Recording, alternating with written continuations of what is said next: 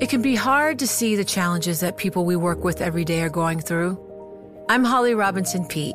Join us on The Visibility Gap, a new podcast presented by Cigna Healthcare.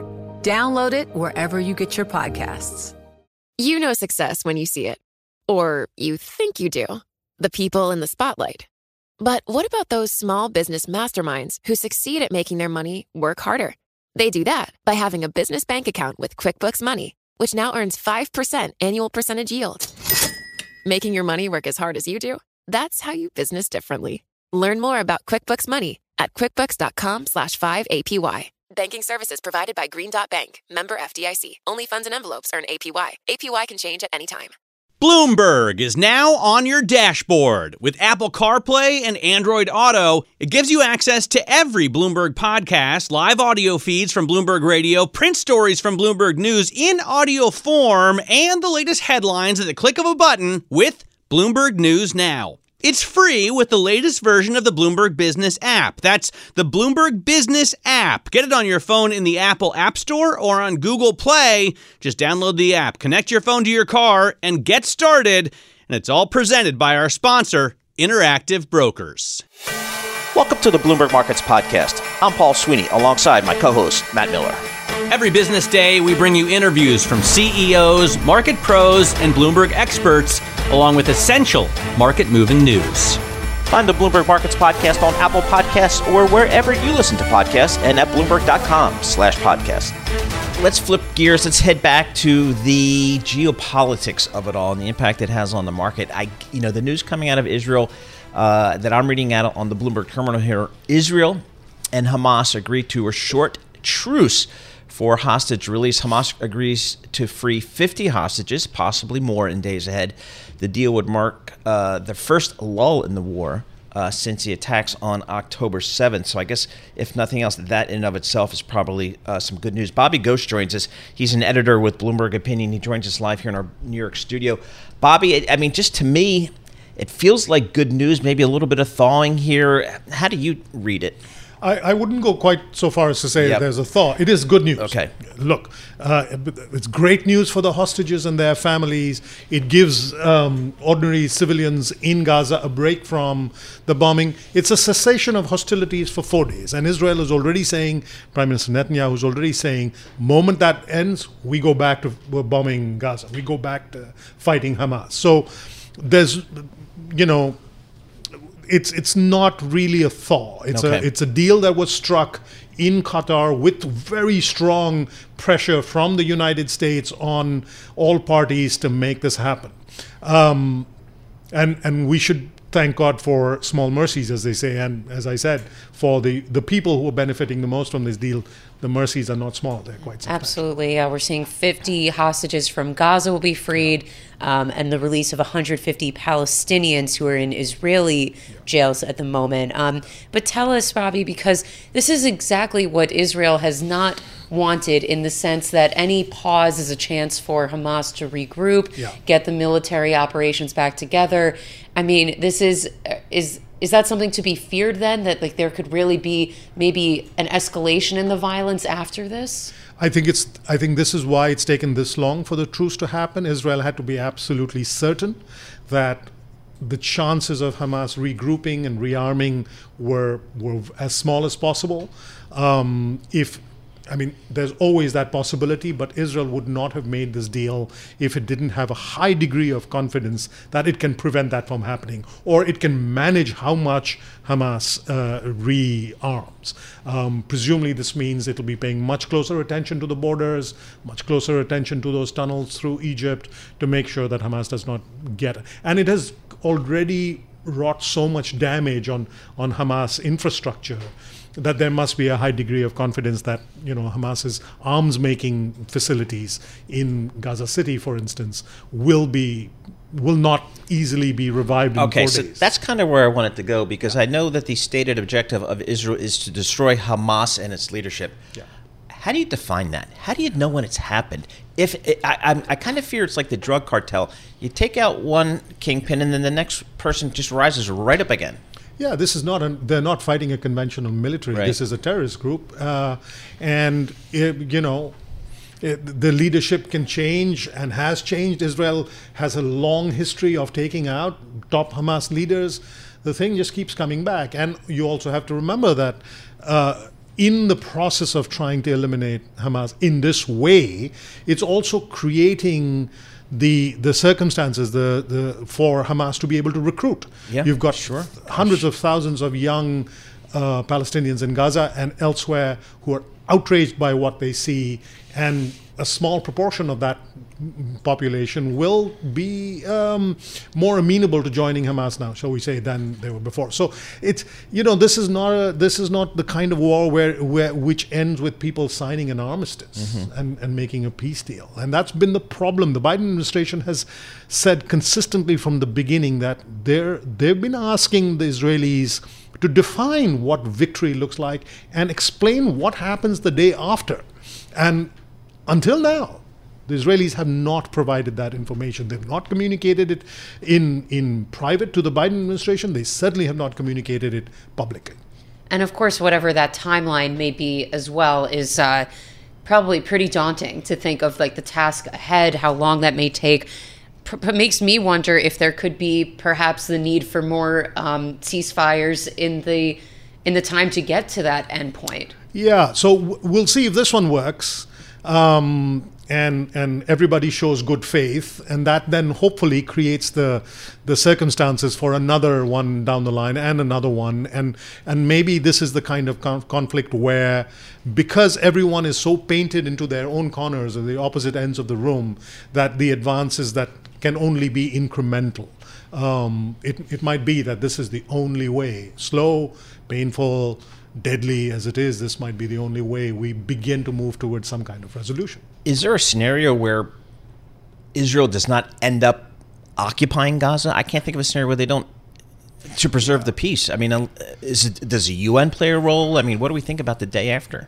Well, so here's the thing. Now, Israel has signaled that it is willing to do that in order to make sure Hamas does not come back.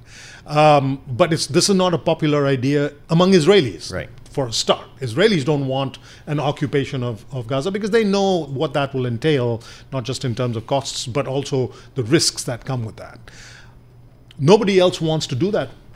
Nobody else wants to perform that role. I don't think any Western peacekeepers would have credibility there. The United Nations will eventually have to play a role, but until now, Secretary General Guterres has been sort of saying, look, this is not going to become a protectorate of the United Nations. The Arab countries who would logically be part of the biggest part of any peacekeeping effort, their view is, why should we clean up Israel's mess? This can't become a thing where you go in and bomb Palestine or parts of Palestinian territories to smithereens and expect us to come and clean it up for you afterwards. So there's going to be a lot of reluctance. The crucial question for everybody is peacekeeping toward what end? Mm-hmm. If there is a clear path after the fighting is over for a two-state solution, then I can see, and there are sort of cast iron guarantees to that, then I can see the Arab states saying, all right, we'll take some of this responsibility if there's a clear path that this never happens again. All right, so on that two-state solution, who is the biggest impediment to that actually happening at this point? I mean, there's so many impediments, and at different times their relative weight changes. But Israel is an impediment. The current administration in Israel, the coalition government that Benjamin Netanyahu has put together, has no interest in a two-state solution. Many of his partners have openly said that's not what they want, that they will oppose it. The Palestinian Authority, which is deeply corrupt, completely inept, and has not dared to test its popularity with an election in years and years and years, they are an impediment. And of course, Hamas. And Hamas's enablers Iran is a very big part of the peace problem too. So yeah, a problem this intractable and this complicated, there are lots of people who have to share the blame. Just really quickly here, Bobby, in our last 30, if you could just explain to us what this second stage could look like with a possible extension to free more hostages. Well, so there's some talk that after these 50, if Hamas continues to release hostages in a sort of steady sort of 10 a day, 15 a day, then there's some hope that the cessation of hostilities, the truce, can be extended.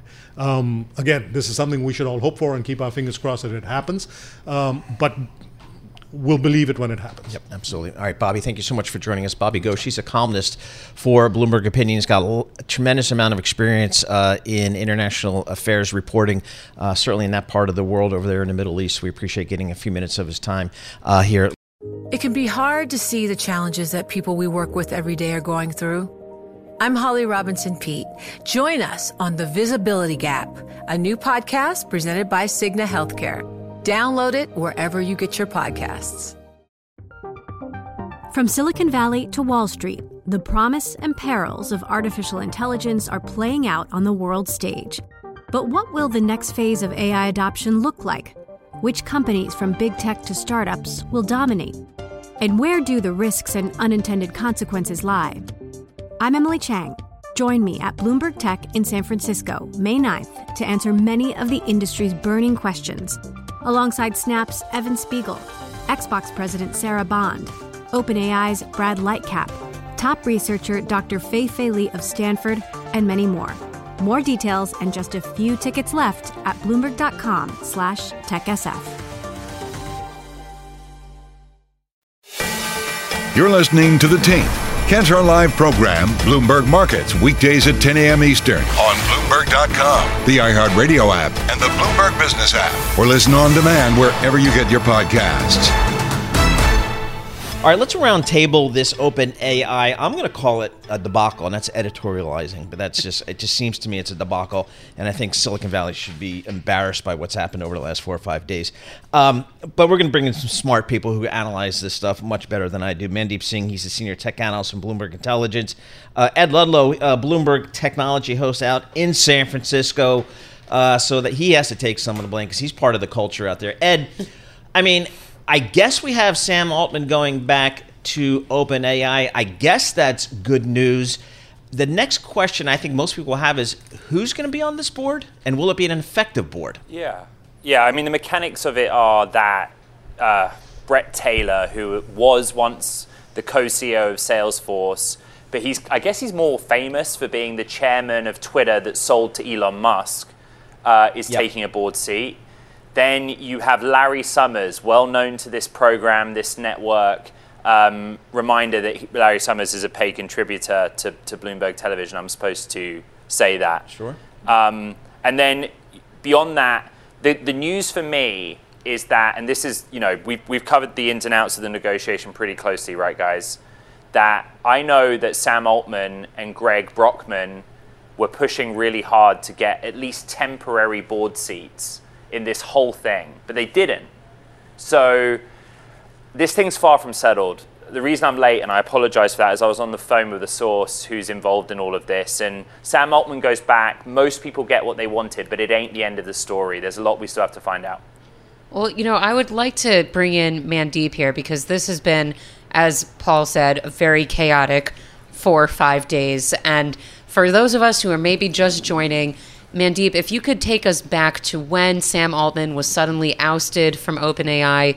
Again, I don't think we have really a reason yet as to why that happened, but maybe if you could give us a timeline of what has transpired from then to now.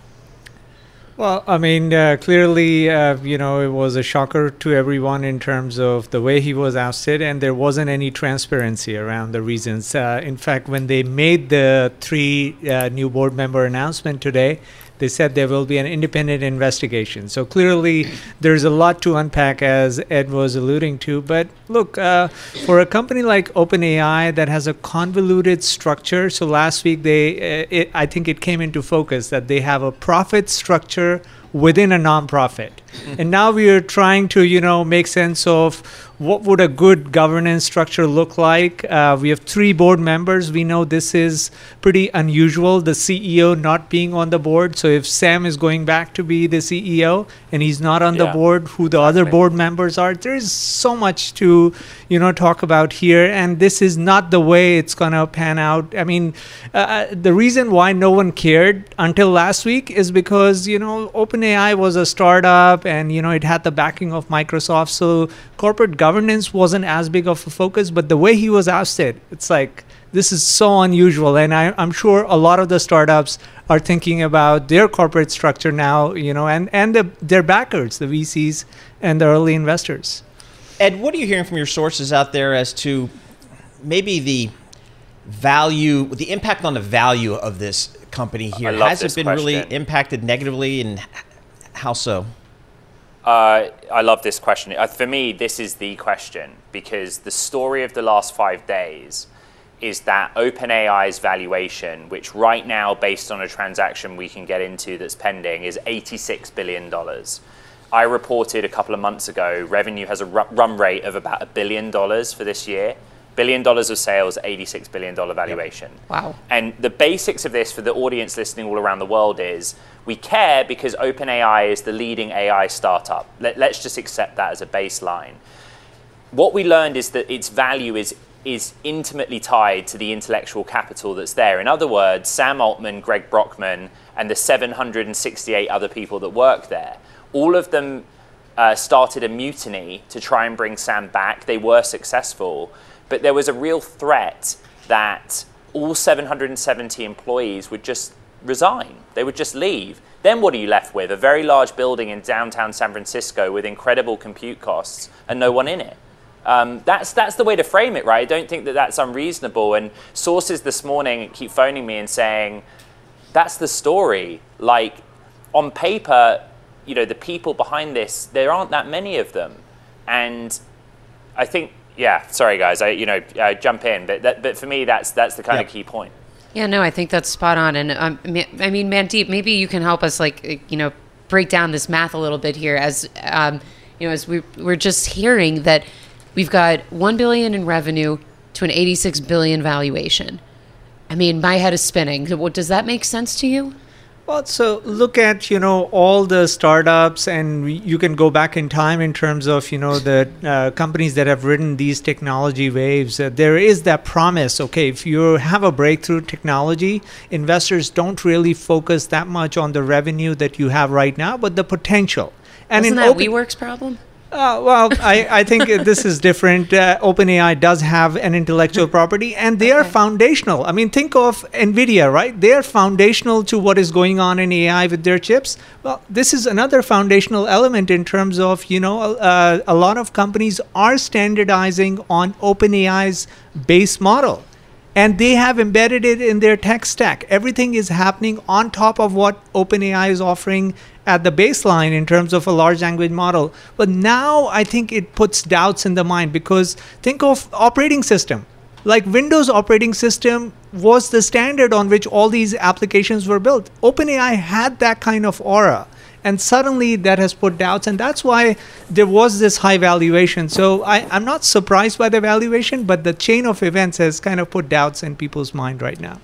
Hey, Ed, to be honest, before this, I really didn't know who Sam Altman was, and I certainly wasn't aware of the presence he really does command within the tech space and within Silicon Valley. Right. How do you think... where does he go from here? I mean, it seems like he's going to be the focus of... now I'm going to pay attention to whatever he says and does going forward. I mean, his role in all of this, it's taken a much higher profile. Yeah, look, Sam Altman is a serial entrepreneur, a serial founder. He has been a name out here in Silicon Valley for some time. He has really been thrust to prominence as OpenAI became the face of AI. That's the reality of it in the last year. He's just beloved by the OpenAI staff. I'm not exaggerating. Almost the entirety of OpenAI's entire company threatened to resign if he was not brought back. The investors love him. The investors were adamant that he came back. and that they were behind the scenes trying to do that, including Microsoft, right? Satya Nadella, the Microsoft CEO, was a real peace broker in all of this, we understand. And yet, this is why I say that this story is not finished. There will be an independent investigation as to why the board fired him in the first place. We have got no idea, to be frank, why they did that. I just, without being self-serving, I did report on Saturday as an example that he was out there within the last few weeks, raising almost $100 billion for a new chip company to take on NVIDIA, make custom silicon for training AI models. $100 billion from a standing start. That's the kind of command he has, and the investors like SoftBank, Mubadala, they were willing to jump in. I mean, the one thing I would point out is, whenever a founder gets more attention than the company, that's never a good thing. If you go back in time, the focus is just on the founder and what he's doing. That hasn't been viewed very well by the investors. And if they are thinking about doing an IPO, that's the last thing you want, is the founder getting all the focus and taking the focus away from the core product, which is the large language model they have developed. Could say it sounds like another Sam, perhaps, of FTX. I hope now we're not even going to go there. Ed Ludlow, thank you so much for joining us. Ed Ludlow, he's in our San Francisco office. He is embedded in that Silicon Valley space. And then Mandeep Singh, he's our senior technology analyst here at Bloomberg Intelligence. He's seen it all. He's seen the tech come and go. He's seen the tech moguls come and go. So we appreciate getting their perspective. So it seems like it's quieting down there in Silicon Valley in OpenAI, and now we'll just see how it's kind of fleshes out the board and some governance issues and some ownership, and but I guess the easy last things. 5 days, it's kind of like a do-over. So we'll keep on top of that.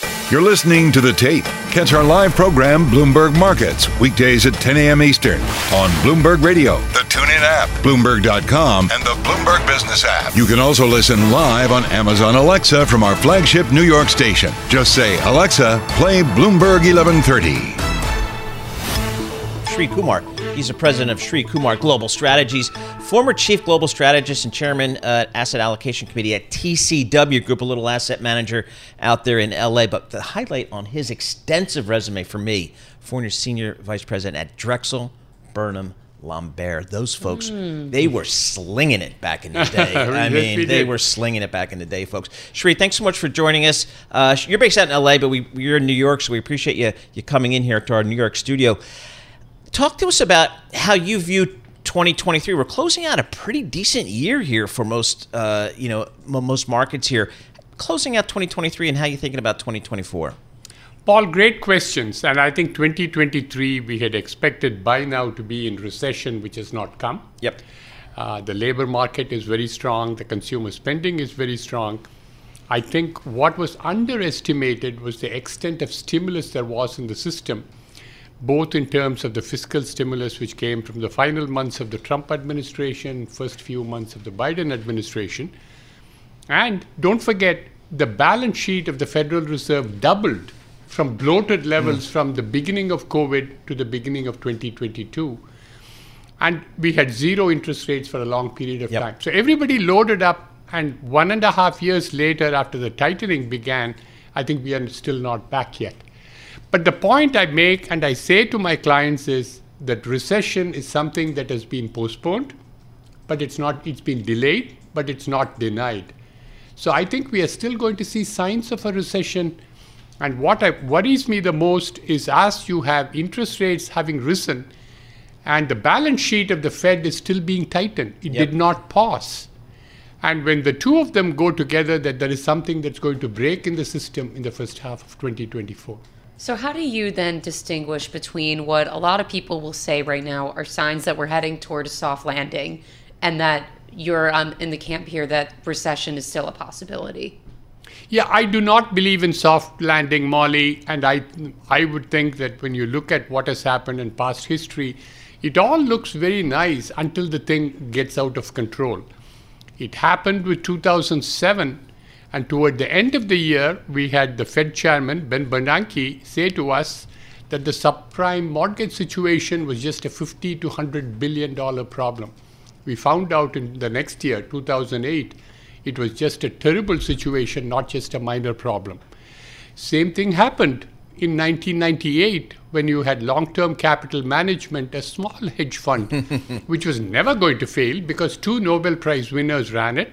Ex-Salomon Brothers. Right? Thank you. And it was done with, again, with no leverage, it was thought, but then they had enormous amount of leverage and a lot of risk, and it failed as well. So it is all, I like to say that it is all lit up until it darkens. The opposite of what we normally say. Is there some event out there that you're concerned could be that long-term capital management moment, or could be the subprime issue for in 2007, 2000? Is there something out there that concerns you in terms of catalyst? Paul, I have a few candidates. One is I had said before the March regional banking crisis there might be a credit event, but we survived that. It was a credit event. The next one, my top candidate, is a bigger banking institution, maybe an institution which is medium-sized. And why do they suffer? They suffer because they loaded up on long-dated bonds when Jerome Powell told us inflation is going to be transitory. So in that case, I should buy 10-year treasuries at 2% because I'm expecting it to go to 1%, right? It didn't. It went the other way. So that's one candidate. Wouldn't that have already happened, though, by now? If that were to blow up, similar to the small banks that we saw in March? Not yet, Molly, and I'll tell you why I think it hasn't happened yet. If you look at the bank numbers, the deposits with the U.S. banking system has been steadily going down. The delinquency rate is starting to pick up, and the balance sheet is being reduced as far as the Fed is concerned. When you put them all together, suddenly something clicks. It doesn't happen gradually. So which is why I think timing-wise, I would look for the first quarter of 2024 is when something breaks again. So we talked about commercial real estate as the third. You can also have, again, a crunch on the credit side, which is already taking place. My final candidate is a repeat of what happened in the United Kingdom, September, October of 2022. Bond yields rise a lot. There it was the gilt yields, and here we are talking about treasury yields, and pension funds incur huge losses. They have not done well in terms of general performance, and that situation worsens and puts pressure on the Fed. One of the things as we think about this economy and a hard landing, soft landing recession is the labor market. We got some more labor data today. Initial jobless claims came in at 209,000, below expectations, less than we saw last month. I mean, this labor market seems to defy most logic in how robust it is. What do you make of the U.S. labor market? Yes, the labor market so far has been very robust, and I think the reason that has been the case, once again, traces back to the amount of stimulus. There is so much money that you were able to give.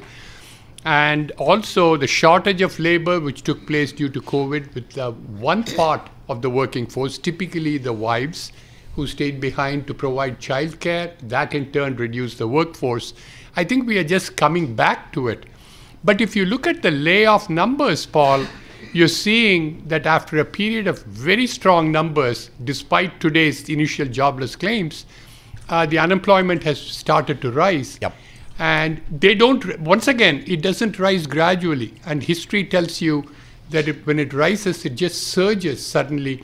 And I wouldn't be surprised to see that happen in the next 2 to 3 months. So let's go back to these stimulus payments, because there right now is such a debate in economic circles of how much excess savings the consumer has. I feel like I see a different report on this every day, that savings are dwindling, there's nothing left. Another one will say there's more than we really thought, and that's what's giving the consumer still a lot of gas right now to keep spending.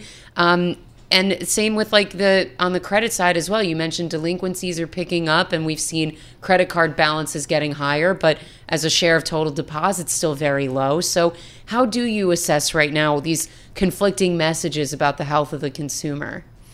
That's again a very timely question. And I would answer you, Molly, by saying that while the aggregate numbers in terms of delinquency, the aggregate numbers still seem really benign.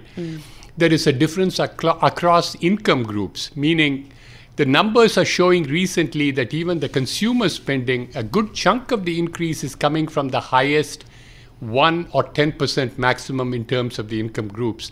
And the lower income groups are actually cutting back.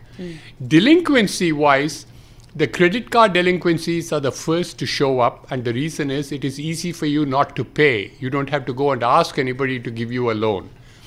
And so that is starting to happen. The next, if it starts to happen also in terms of what happens to the payments to the banks, then I would be even more concerned. But it is already happening with low middle income groups. It's not happening yet with the high income groups. Hey, Shri, about 30 seconds left. A lot of geopolitical issues out there for the investors to deal with. How concerned are you with, again, the Middle East and Ukraine and what that means for maybe the global economy? I'm concerned, again, to reply to you very quickly, Paul, that I'm concerned mostly from an economic side in what happens to inflation. Okay. And yes, today we are seeing a big drop in oil prices, but if the Hamas-Israel ceasefire doesn't happen, or if it breaks up, then you're talking about war escalating, and that in turn would mean much higher oil prices. Oil prices are a nothing or a huge problem, one extreme or the other. It either goes down or the oil price goes to $150 a barrel, and that's a risk we run for the geopolitical situation. Absolutely. Shri, thanks you so much for joining us. Shri Kumar, he's the president of Shri Kumar Global Strategies, based somewhere out in California, one of those beaches or something like that, but he's actually coming to the world capital, New York City, so we appreciate him coming into our Bloomberg Interactive Brokers studio. It can be hard to see the challenges that people we work with every day are going through. I'm Holly Robinson Pete. Join us on The Visibility Gap, a new podcast presented by Cigna Healthcare. Download it wherever you get your podcasts. From Silicon Valley to Wall Street, the promise and perils of artificial intelligence are playing out on the world stage. But what will the next phase of AI adoption look like? Which companies, from big tech to startups, will dominate? And where do the risks and unintended consequences lie? I'm Emily Chang. Join me at Bloomberg Tech in San Francisco, May 9th, to answer many of the industry's burning questions, alongside Snap's Evan Spiegel, Xbox President Sarah Bond, OpenAI's Brad Lightcap, top researcher Dr. Fei Li of Stanford, and many more. More details and just a few tickets left at Bloomberg.com/TechSF. You're listening to The Tape. Catch our live program, Bloomberg Markets, weekdays at 10 a.m. Eastern on Bloomberg Radio, the TuneIn app, Bloomberg.com, and the Bloomberg Business app. You can also listen live on Amazon Alexa from our flagship New York station. Just say, Alexa, play Bloomberg 1130. Earnings. Deere. They put out some numbers. I guess the beat current quarter results, but their guidance was very disappointing to the street. I see the stock's off about 3.5%, but that's the high, intraday high of the day, so it had been a lot lower earlier. Let's bring on the analyst who follows this company, Chris Ciolino. He's the industrials analyst for Bloomberg Intelligence, joining us via Zoom from Princeton, New Jersey. So, Chris, talk to us about what we heard from your good friends at Deere. Fairly conservative guidance heading into the print. Just given what we've seen with softer commodity prices, lower farm income, and I think it was pretty well anticipated that the cycle was turning. But this outlook is materially below what we had anticipated. Deere's projecting net income will drop to about $8 billion at the midpoint next year. That implies roughly $28.50 in earnings, which is 13% below the street. Commodity prices are still at historically high levels above long-term averages. The age of the fleet is still quite old, and farmer balance sheets are quite healthy. So we really see a more modest downturn. This really sets just a low bar and really an overly conservative outlook. And it looks like, this sector here, Chris, is otherwise showing some other evidence of slowing. We saw that the rival over to Deere, CNH Industrial, said that it's reducing salaried workers, that their equipment sales are slumping. And Corteva, which makes seeds, has also warned of a slowdown in demand from farmers. So tell us, the broader outlook of the farming sector right now and really why people should be paying attention. Yeah, we hit peak production this past year. So 2024 will be a slower or lower growth year. This has been kind of well advertised by the pullback we've seen in commodity prices. CNH certainly cautioned when they reported that volumes will be down in 2024. And we actually saw Deere reduce production too at their Harvester Works factory in their fiscal 4Q. In North America, inventories seem to be in good condition, but as you look globally, Europe, and particularly South America, they plan to underproduce retail demand next year, so further production cuts to come. What's the lead time?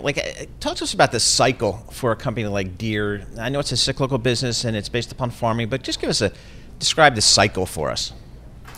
Yeah, I mean, ultimately they're driven by where crop prices are, and that ultimately dictates farmer incomes. We've had 3 very strong years here in North America. So we were roughly 30% above mid-cycle in 2023, which was, pretty comparable to the 2013 peak. Again, it comes down to where crop prices are. They're still, supportive of making capital investments, just not at the level we had seen over the last 2 years. Tell us, Chris, about some other markets that are really important for the farming space, that, Brazil probably being one of them, and maybe some other regions in the world that are really important when we're thinking about the outlook for farming. Yeah, if you think about the markets that matter most for Deere, it's North America and it's Brazil. Those are the larger crop producing nations. They are more conducive to the larger high horsepower equipment, which drives higher margins for Deere. And ultimately it is corn, soybeans, and wheat. Those are what really move the needle. All right, Chris, I'm a farmer. I'm in Moline, Illinois. How often do I replace those big tractors that I love to drive to help me, get my crops out of the ground? Yeah, so if you think about a piece of large farm equipment, typically the useful life runs about 15 years. Really? But that includes a pretty robust trade cycle of 4 or 5 different users. Some of the larger operations will swap out equipment more frequently, just given some of the technology and upgrades. Really make farmers more productive and help lower some of the input costs. And combines, tend to have a little bit shorter useful life, used a little bit more intensively, particularly down in regions like South America. So what's a combine? If I'm going to get one of those big combines that I see, with the big cabs and they got all the bells and whistles, what's that going to set me back?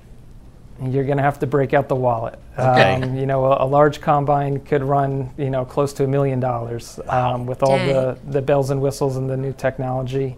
They are a large capital investment. And so I have to finance that, right? So if I got interest rates, they're no longer zero. So it's just like buying a car, isn't it? It's a lot more expensive. It is, but interestingly enough, we've seen higher interest rates, to this point really haven't had a detrimental impact on equipment sales. And I think a lot of that has to do with, crop prices were, historically elevated, farm income, we set a record in 2022. So farmers have had a lot of money in their wallets. And we've actually seen a lot of farmers go out and buy equipment with cash. The exception being more at the smaller end, more consumer-driven products. Those had historically been a little bit more rate sensitive.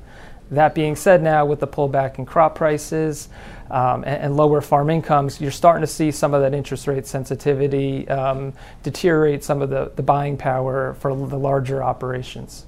Let's go back to the Deere earnings call that happened earlier today. Management brought up labor costs a lot, as mentioning that this is the largest inflationary item within their production bucket, and that a lot of it is contractual, mentioning that the labor contracts that they have in their factories have these scheduled step-ups in the year. So is that saying that labor costs are going to get even more expensive for Deere? Yes. That being said, production costs we actually saw for the first time in 3 years this fiscal quarter turned into a tailwind. So while labor costs are going up, other costs are coming down, which is helping mitigate some of those higher labor inflationary pressures. So net, they're anticipating 2024 that production costs will actually be a tailwind. So how's the supply chain here? I mean, I know for a while there, like the automobile industry, the industrial equipment guys couldn't get the chips. They couldn't get some of the parts they need to build these things. How is the supply chain these days? The supply base has, really normalized. It really is not a factor at this point anymore. There are pockets from time to time, but we've seen a normalized supply chain. I'd expect you get a little bit of tailwind, some factory efficiencies as we move into next year, but it's normal course of business. A lot of times when we see companies set really low guidance, my initial reaction, and maybe this is just the cynical person in me, is thinking, setting the bar low so that they can, what's that phrase? To under-expect, outperform? Yeah, under-promise, over-deliver. That's there. Thank you. I knew you would say it better than me. Is that, Chris, what you think is happening here, or it really is as dire as Deere is making it out to be? No, I think that's exactly what's happening here. I think they set a very low bar, and I wouldn't be surprised to see beats and raises throughout the year. We had anticipated fairly conservative guidance, just given some of the macro uncertainty, farm economy uncertainty. So that was to be expected. But to see, double-digit top-line declines across all businesses, pretty heavy decremental margins, 35% plus. That's more indicative of a more severe contraction. We just don't see that as a realistic scenario at this stage. I remember when Chris was young and he wasn't so cynical, he would take management's guidance at face value, but now he's calling them out, saying maybe they're kind of throwing in the kitchen sink here. I'm with him. That's a mark of a good analyst. He's become a great analyst for us. Chris Giolino, industrials analyst at Bloomberg Intelligence. He follows all the fun companies, I think, like Deere. He gets to ride around on tractors and stuff like that. Is that part of the job? Oh, yeah. You go to an analyst day, you got to check out the merch. So they it's awesome. Okay. Yeah, so it's good stuff. They have a good time. Now, my job was better because I used to get to go to movie premieres for the media companies, Disney, and go out on cruise ships with Disney and all that kind of fun stuff. So and now you're here in the office. Now I'm here, one of the biggest in-person office proponents I've ever met. Exactly, and I've thrown in the towel on that. I've learned. I've kind of figured it all out. My kids are saying, forget about it. You've lost that fight. Thanks for listening to the Bloomberg Markets Podcast. You can subscribe and listen to interviews at Apple Podcasts or whatever podcast platform you prefer. I'm Matt Miller. I'm on Twitter at MattMiller1973. And I'm Paul Sweeney. I'm on Twitter at PT Sweeney. Before the podcast, you can always catch us worldwide at Bloomberg Radio.